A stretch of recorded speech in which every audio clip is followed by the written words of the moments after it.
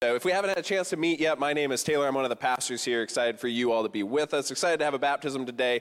And so before we get there, there's me and there's our wonderful team of speakers. So back on topic. I want you here to start today to think back to this time of year when you were a kid. Some of you, that's a little farther than others of you, but you can do it. Think about how you felt a week before Christmas. How did you feel? Generally, thank you. Generally, you feel excited. You feel hopeful. You feel some anticipation, probably maybe some suspense, that something good was going to happen. Or at least something good was possible. Because I realize all of our childhoods look different, and some of them better than others. But you probably looked at Christmas universally as something good is possible. At the very least, you would probably expect to get maybe one good gift or something that you really wanted, and it was going to be pretty cool. Or maybe for some of you, you thought about or you think about all the food you got to eat, and that food didn't stick with you like it does now. That's pretty nice. You didn't have to buy all the gifts. That's pretty nice. You just got to show up and open them. At some point, I'm assuming when you were a kid growing up around the holiday season, a week out from Christmas, you had a feeling or a hope that something good was going to happen, that there was going to be joy or celebration or hope. So here's my question for you today. Are you as hopeful, filled with hope, hope-filled today as you were back then? Think about it. Were you as hopeful as you are today? Or as you have gotten older, has your hope increased? Have you gotten more hopeful? Or has the trend since your childhood gone the other direction? Because I'm guessing for most of us, if not all of us, including myself, my hope compared to when I was a child has not exactly gone up. Our hope as we got into adulthood did not increase. In fact, it did the opposite. It was replaced by things like worry and caution and fear about what was to come. You're looking a week out from today, you don't always feel as hopeful and as joyful as maybe you would as a kid, when things were and possibilities were endless. When, as a kid, your responsibilities were few, and you didn't have the realities and hardships of life weighing on you. And so what happened? Well, I kind of already said it. You grew up, right? You grew up. And when you grew up, you realize that when you eat a lot of food at Christmas, it doesn't all go away, right? And you realize around Christmas, you actually had to spend your own money. And that's not nearly as fun. Unless you get to spend other people's money, then that's kind of enjoyable. But it's not quite as joyful as you grew up. Because as an adult, you started to face something that you certainly did as a kid, but maybe, hopefully, less so than you have as an adult, and that is you faced setbacks. There were things that have happened to you as an adult that have made you feel some setbacks, some challenges, maybe the busyness, maybe some family relationships, family members who have passed that you remember more around the Christmas season, or relationships that have passed and you remember those around the Christmas season, or you feel that spike that I think, tons of surveys have showed over the years, there's loneliness around Christmas. You faced setbacks as you got older, and so that has taught you to not hold out the joy and the hope that you had as a kid. Some of you were present in the situations I'm about to tell you about, but for a long time when we started the church, we could not meet here in the school for Christmas services. And so we had to find crazy locations around the city to just get by for the one Sunday because we couldn't be in the school building. And so we had found, some of you know it, the pavilion over in Coralville. It's next to a nice little lake.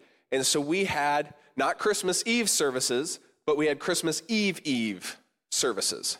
And I don't know if that's because we couldn't be in the building or what, but we we couldn't have service on Christmas Eve. So we had Christmas Eve services. And I kid you not, I can't remember the order, but one of the Christmas Eve services that I was really excited for, it can be very stressful in ministry around the holidays because you have to do all the gift planning and all that stuff that you normally do as a regular human being. But then when you are a pastor, you have to do, I don't know why I quoted that. When you're a pastor, you have to do everything for the church as well. And so it was very stressful trying to make sure we had the songs, make sure we were practiced. How are we even going to set up the room, right? And make sure it actually all works. Make sure we have enough plugins to plug in all the power, all that kind of stuff. And so you go through all this work, and then you get to that moment, the anticipation builds, you're hoping that it'll be a great service, a great message. And I kid you not, one of the Sundays, it started to snow an hour before the service started. And it was a downpour. Can you have a downpour of snow? It was a lot of snow, and it was heavy, and it was really wet, and it made the roads really slushy. And so hardly anybody showed up. The band hardly showed up. I think we had one vocalist. Maybe we had an instrumentalist. And so it was just, it was a letdown. All of this work and planning to have nothing or very little. Honestly, it felt very Jesus' birth-like. We didn't have a place to go. There was no room in the inn, and we were trying to make it work. And then the other time, right before Christmas Eve service, we had a tornado warning. And that in December is special. It just really rings in the holidays. But what do you learn as an adult? You learn those things are going to happen. As a kid, you're like, tornado warning in December? Cool, where's it at? As an adult, you're like, all of this work down the drain. And so what do we do as adults? We do a very adult thing. We minimize our hope so that we minimize our disappointment. Because if you don't hope too much, then you can't be too greatly disappointed when things don't pan out. This is a very adult thing to do. My kids, on the other hand, and I'm guessing your experience as a kid or with your kids or your nephews, your foster kids, or the kids in your life, they don't do this very well. They just have a lot of hope, and then they are way disappointed when you didn't get the gift that you were supposed to get them, right? But as an adult, we try to protect ourselves. And we know that when setbacks come, if we don't hope too much, then we won't be disappointed. And so what do? When a setback happens, we just step back or we sit back. We don't get up, we don't engage, or we just completely remove ourselves from the situation. And that's how we approach a lot of life. We retreat into what we perceive as safety, as a lack of disappointment. But here's my case for you today. In stepping back because of the setbacks in our life, because of sitting back, because of the setbacks in our life, we may minimize the disappointment in life, but we also minimize life itself. We minimize some of the greatest parts of life in the attempt to protect ourselves. Or as a Christian, from a Christian perspective, we minimize the life that God wants for us and has created for us. And we know this because he laid it out and he tried to remind us about it again and again and again for literally millennia. And he lays that out, and we try to hold ourselves back from that, and we try to minimize it in an attempt to protect ourselves. And it tempts us to hold hope at arm's length from ourselves. Because if we don't hope and we hold hope far away from ourselves, then the hope or the letdown can't hurt us. In other words, we say to life, bah, humbug. And I wouldn't probably think most of you or describe most of you as a Scrooge, but unfortunately, as an adult, and I think that's kind of a bit of the point of the whole story, we suck or take the life out of life itself. There was this lady, some of you have heard this story. She wanted to have children, but she couldn't. And she experienced a setback. And nobody likes it when things are taken away from them, right? because that's something that we feel like we have a right to. And to feel that burden of not being able to have kids weighs heavily on people now as it did back then. And she felt a lot of shame and burden around her inability to have kids.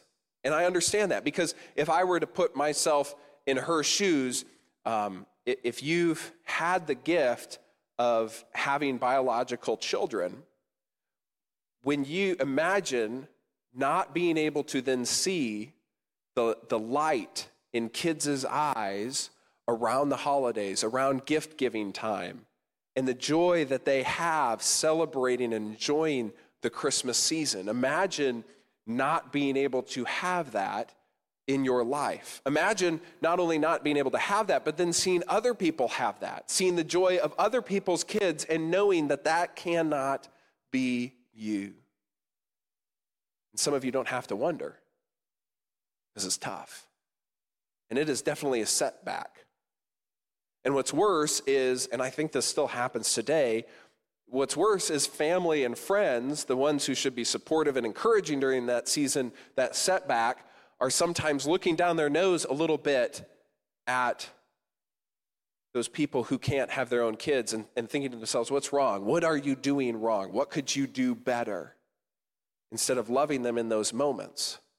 So for this young lady, or actually at this point in the story, she's not a young lady, it could be understandable to her to feel that bah humbug, that grumpiness, that holding hope at arm's length to prevent herself from being hurt. It would be understandable if that's how she responded.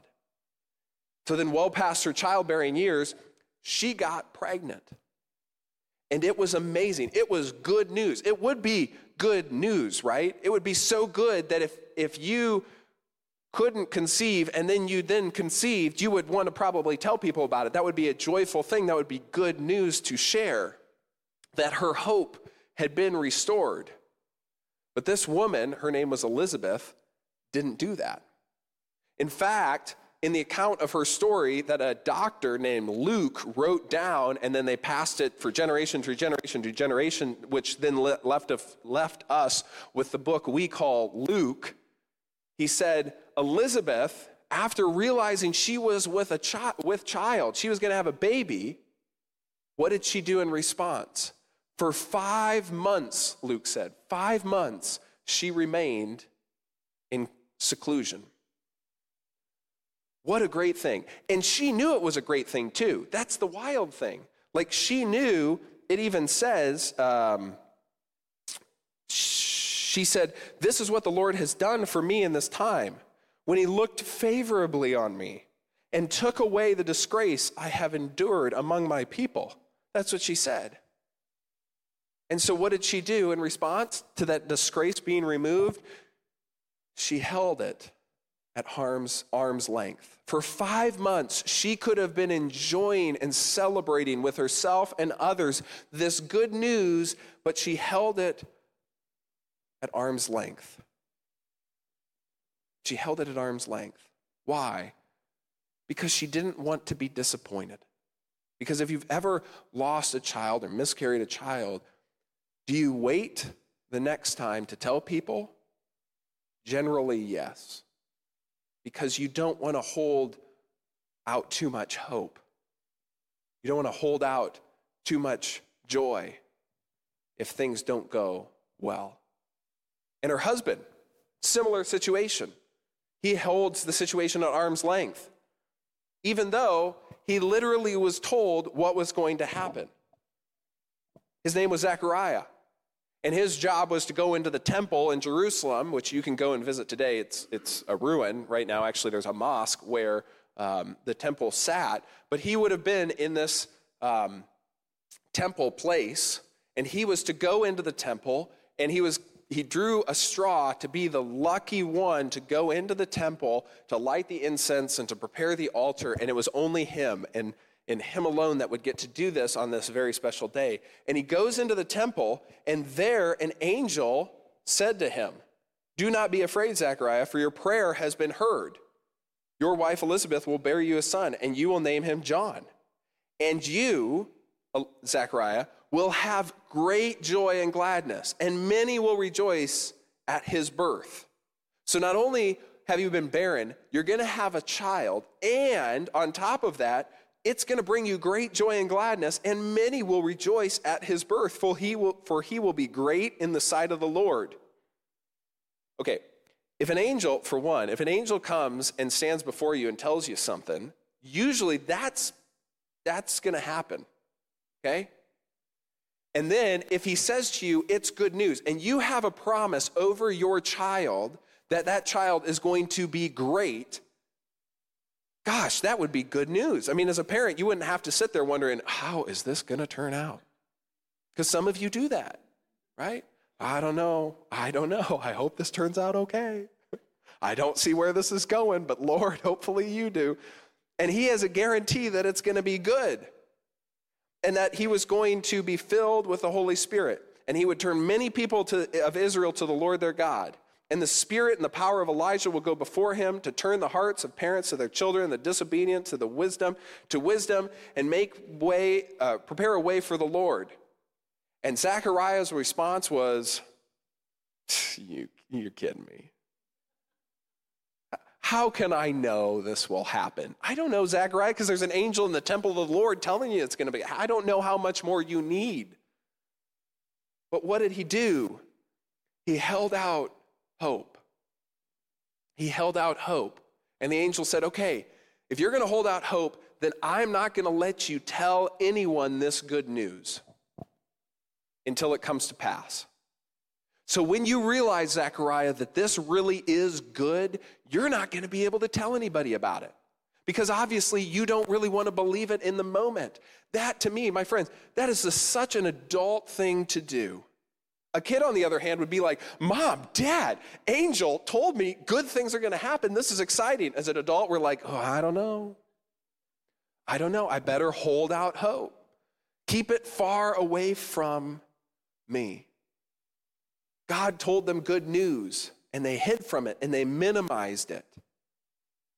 And as Christians, as adult Christians especially, we do this all the time. We hold out hope, and in so doing, we hold out the life that God has given us.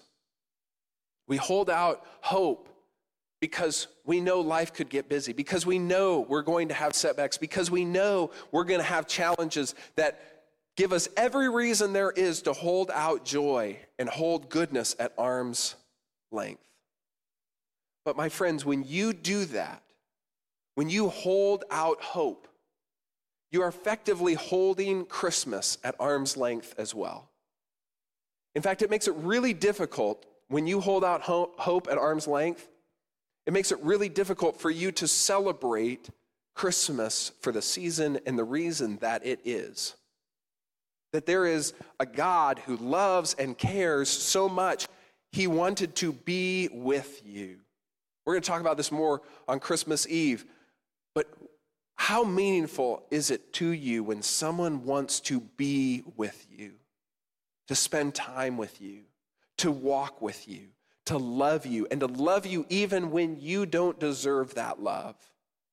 It means the world. It means a lot. So why would we hold out hope and joy at arm's length? Why not be present in his presence and let his love fill you and transform you? Let his love be the strength that you need.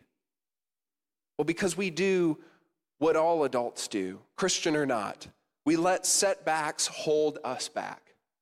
We let setbacks hold us back. And then we give ourselves all the reasons and the excuse in the world to not have hope, right?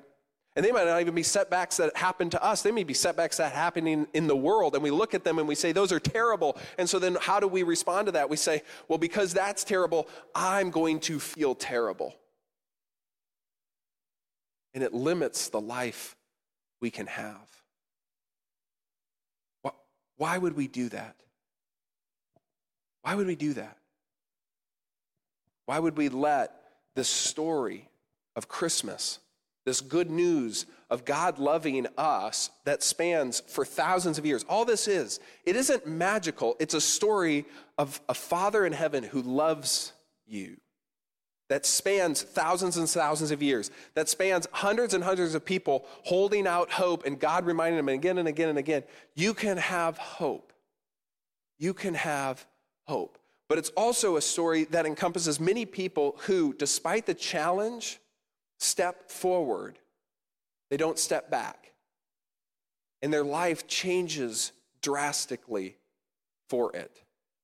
Because all Christmas is a small version of the rest of life. That's all it is. Where we have a reason to hope, but we tend to lose it or avoid it. And my hope for you is that you wouldn't. This is a season to remember that despite huge setbacks, God didn't sit back. He didn't set back. He stepped forward. He stepped up into our brokenness, into our need, into our desire to have purpose and direction and value in our life. And he said, I want to give that to you. I want to fill you and love you and transform you. And let my strength be lent to you so you can have the strength you need to get through those challenging setbacks in life. When you fast forward the story just a little bit, an angel comes to this gal, and her name is Mary, and she's younger. And the angel said to her, Mary, the Holy Spirit's going to come upon you. The power of the Most High God will overshadow you. And because of that, a child will be born to you, and he will be holy. And he will be called the Son of the Most High God. And to top that all off, Mary, your relative, Elizabeth, in her old age, has already conceived a son. And she's 6 months in. You haven't seen her for 5 because she's been secluded, because she doesn't think what's happening is really happening. And let me tell you, in the 6 months, it's happening. And she's coming to realize it's happening. And then the angel ends with these words. He says, for nothing is impossible with God. Nothing is impossible with God. And we think to ourselves, well, then God will just fix everything. No, that's not. What he's saying is relationally and in life and by the end of life, I'm just letting you know that all those things that you thought weren't possible, all those setbacks that you have stumbled into or stumbled upon in life, that is not a reason for you to hold out hope. That is not a big enough reason for you not to accept the love of God, to not realize that God has already come to earth to love you, and you don't have to let everything that's currently happened hold you back from what has already happened, the good news that has already happened. When we hold out hope at arm's length, we also hold God at arm's length. When we hold out our hope and we keep ourselves from too much joy, we also hold God at arm's length. He gives joy. He is the maker of joy and love from a Christian perspective. And the only way we find it is when we find and be with him. Nothing is impossible with God. And we don't need to be held back or hold back something that is so good for us. Today we get to celebrate a baptism. And that's when someone crosses the line of faith. In other words, they no longer hold God at arm's length, because that's what so many of us adults do. We tell ourselves we can do it on our own. We're fine on our own. We'll figure out our own self-worth. We'll figure out our own self-value. We'll figure out our purpose in life. We'll navigate the brokenness of this world alone until we realize we just can't, and we don't do a very good job of it. And it's not to make ourselves feel bad, but to recognize that life is better when we are together. When we're together with one another, but even more importantly, when we're together with our Heavenly Father. And to, instead of holding God at arm's length, to bring God and embrace God into our heart and into our life. To find a perfectly loving God. When we celebrate a baptism, we're celebrating a decision, a moment that has already happened, where someone has experienced new life and new love in him. A life that brings such joy and hope and celebration, no matter the brokenness in our world. And so Lauren, who's getting baptized today, and you'll kind of hear it in her story, her hope has increased. She had a setback, and instead of stepping back or sitting back, she stepped forward into it. And out of that decision, she has found hope. She has found joy, to the extent that sometimes it's difficult to even explain it. There's like a peace and a joy that just passes sometimes our own understanding. And it has brought Lauren so much joy. It has brought her to the place where she doesn't feel the need to fear because she has in her life perfect love. And she gets to share that with you today through her story. So what's going to happen is I'm going to let this little video explain to you baptism, and then it's going to go right into Lauren's story. It's going to explain to you the reason for hope. And then Lauren's going to get baptized, at which point we generally celebrate. So I would invite you to cheer and yell and scream as soon as she comes out of the water. And then we're going to sing a little bit. We're going to talk briefly about what just happened. So here's a video explanation of what baptism is and Lauren's story.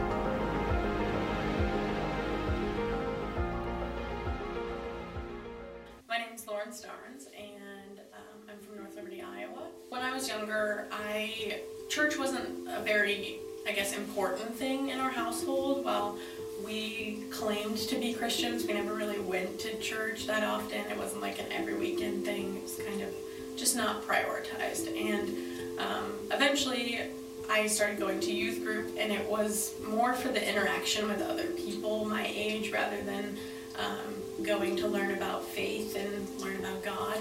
When I got to college, I caught myself kind of scoffing and not being very open to the idea of faith. For some reason, I just still kind of had this attitude like, that's not for me. Whatever you have to say doesn't apply to me. It's not important in my life right now. I was always working and always running around, so I never chose to prioritize going to church or my faith journey on my own either. I started coming to Infuse in February of 23. Shelby had invited me to go with her multiple times, and I finally had said yes. And a part of that had to do with my grandpa passing in January.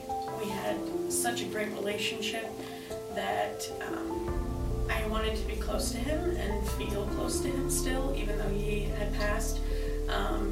So a part of me hoped that if I started going to church and I learned how to talk to God, then I could somehow be closer to my grandpa.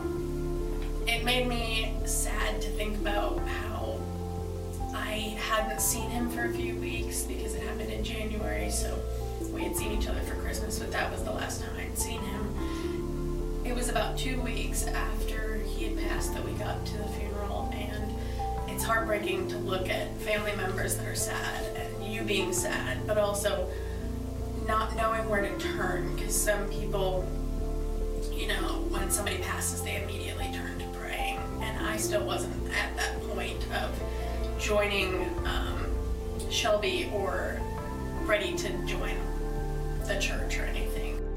When I started going to Infuse, it was a couple weeks into it, and I was still enjoying it. The environment was great. Everybody's always so welcoming when you go in. The messages that were being shared, I felt like they were relevant to my life, and it was easily relatable. The most recent one that was really important to me was the Heaven series, because coming to the realization with that statement of heaven being person and not place, it was like an immediate door had opened, and so much anxiety and weight fell off my shoulders, and I felt like that was my opening to fully pursuing and fully putting my heart and effort towards my faith. I was able to eventually reach out to Taylor and have a conversation with him about some of the questions that I have about faith and some of the doubts that are always kind of there. We had gone through the conversation of him kind of explaining to me what the Bible says about heaven and what the Bible says about God. He had said to me, he's like, at some point, maybe you just need to sit or stand or however you want to do it and just say, I'm here, I'm willing, and I'm ready for this.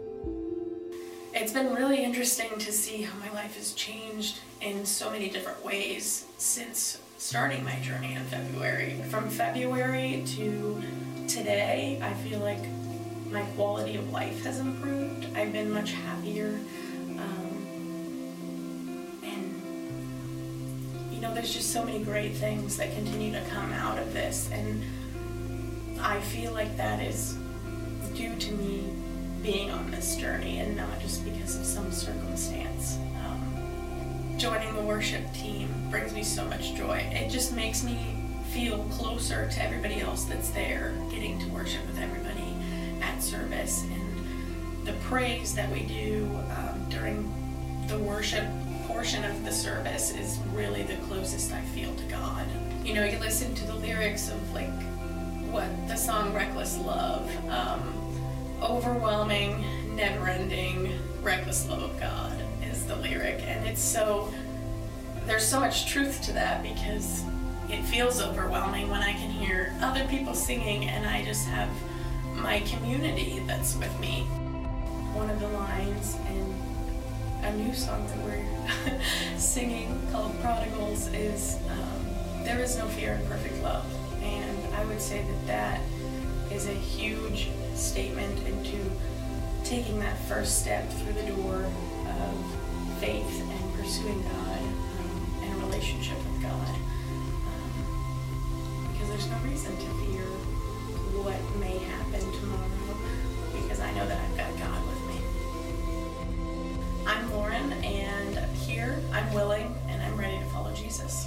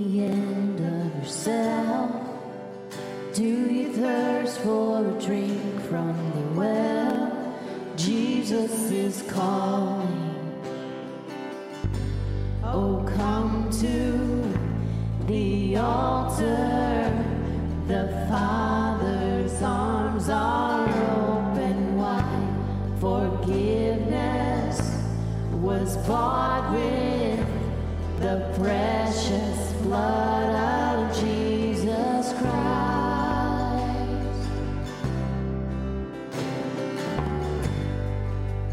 Leave behind your regrets and mistakes. Come today, there's no reason to wait. Jesus is calling. Bring your sorrow and trade them for joy. From the ashes a new life is born. Jesus is calling. Oh, come to the altar. The Father's arms are open wide. Forgiveness was bought with the precious blood of Jesus Christ. Forgiveness was bought with the precious blood. Oh, what a Savior! Isn't He wonderful? Sing hallelujah! Christ is risen. Bow down before Him, for He is Lord of all. Sing hallelujah, Christ is risen.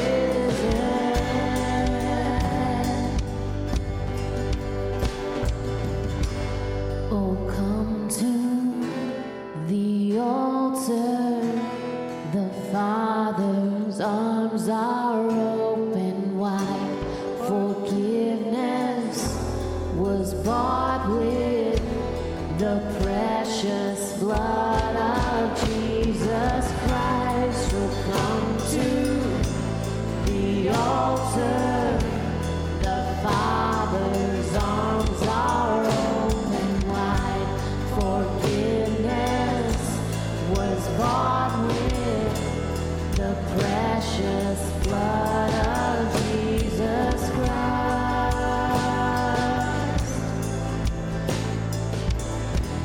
The precious blood of Jesus Christ.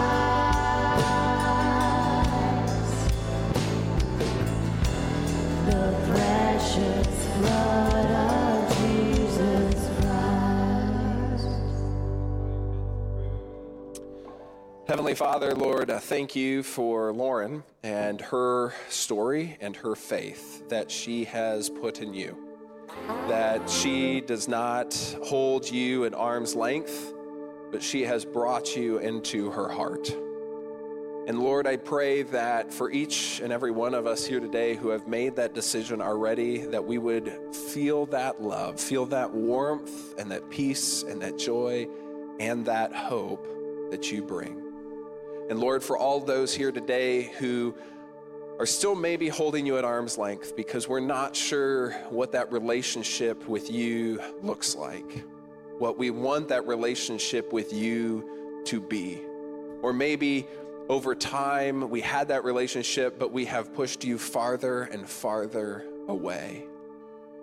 Lord, help today be a day that is either a step closer to you or a step to embrace you, to let your love and your hope and your joy fill our hearts and our lives.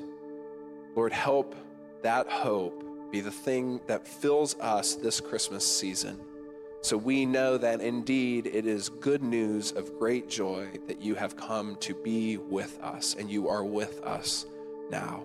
Help us walk away from our shame and our guilt, from our fears and our worries and anxieties, and walk into the loving arms of our Heavenly Father. Lord, help today be that day where we remember or we step closer to you. In your name I pray. Amen.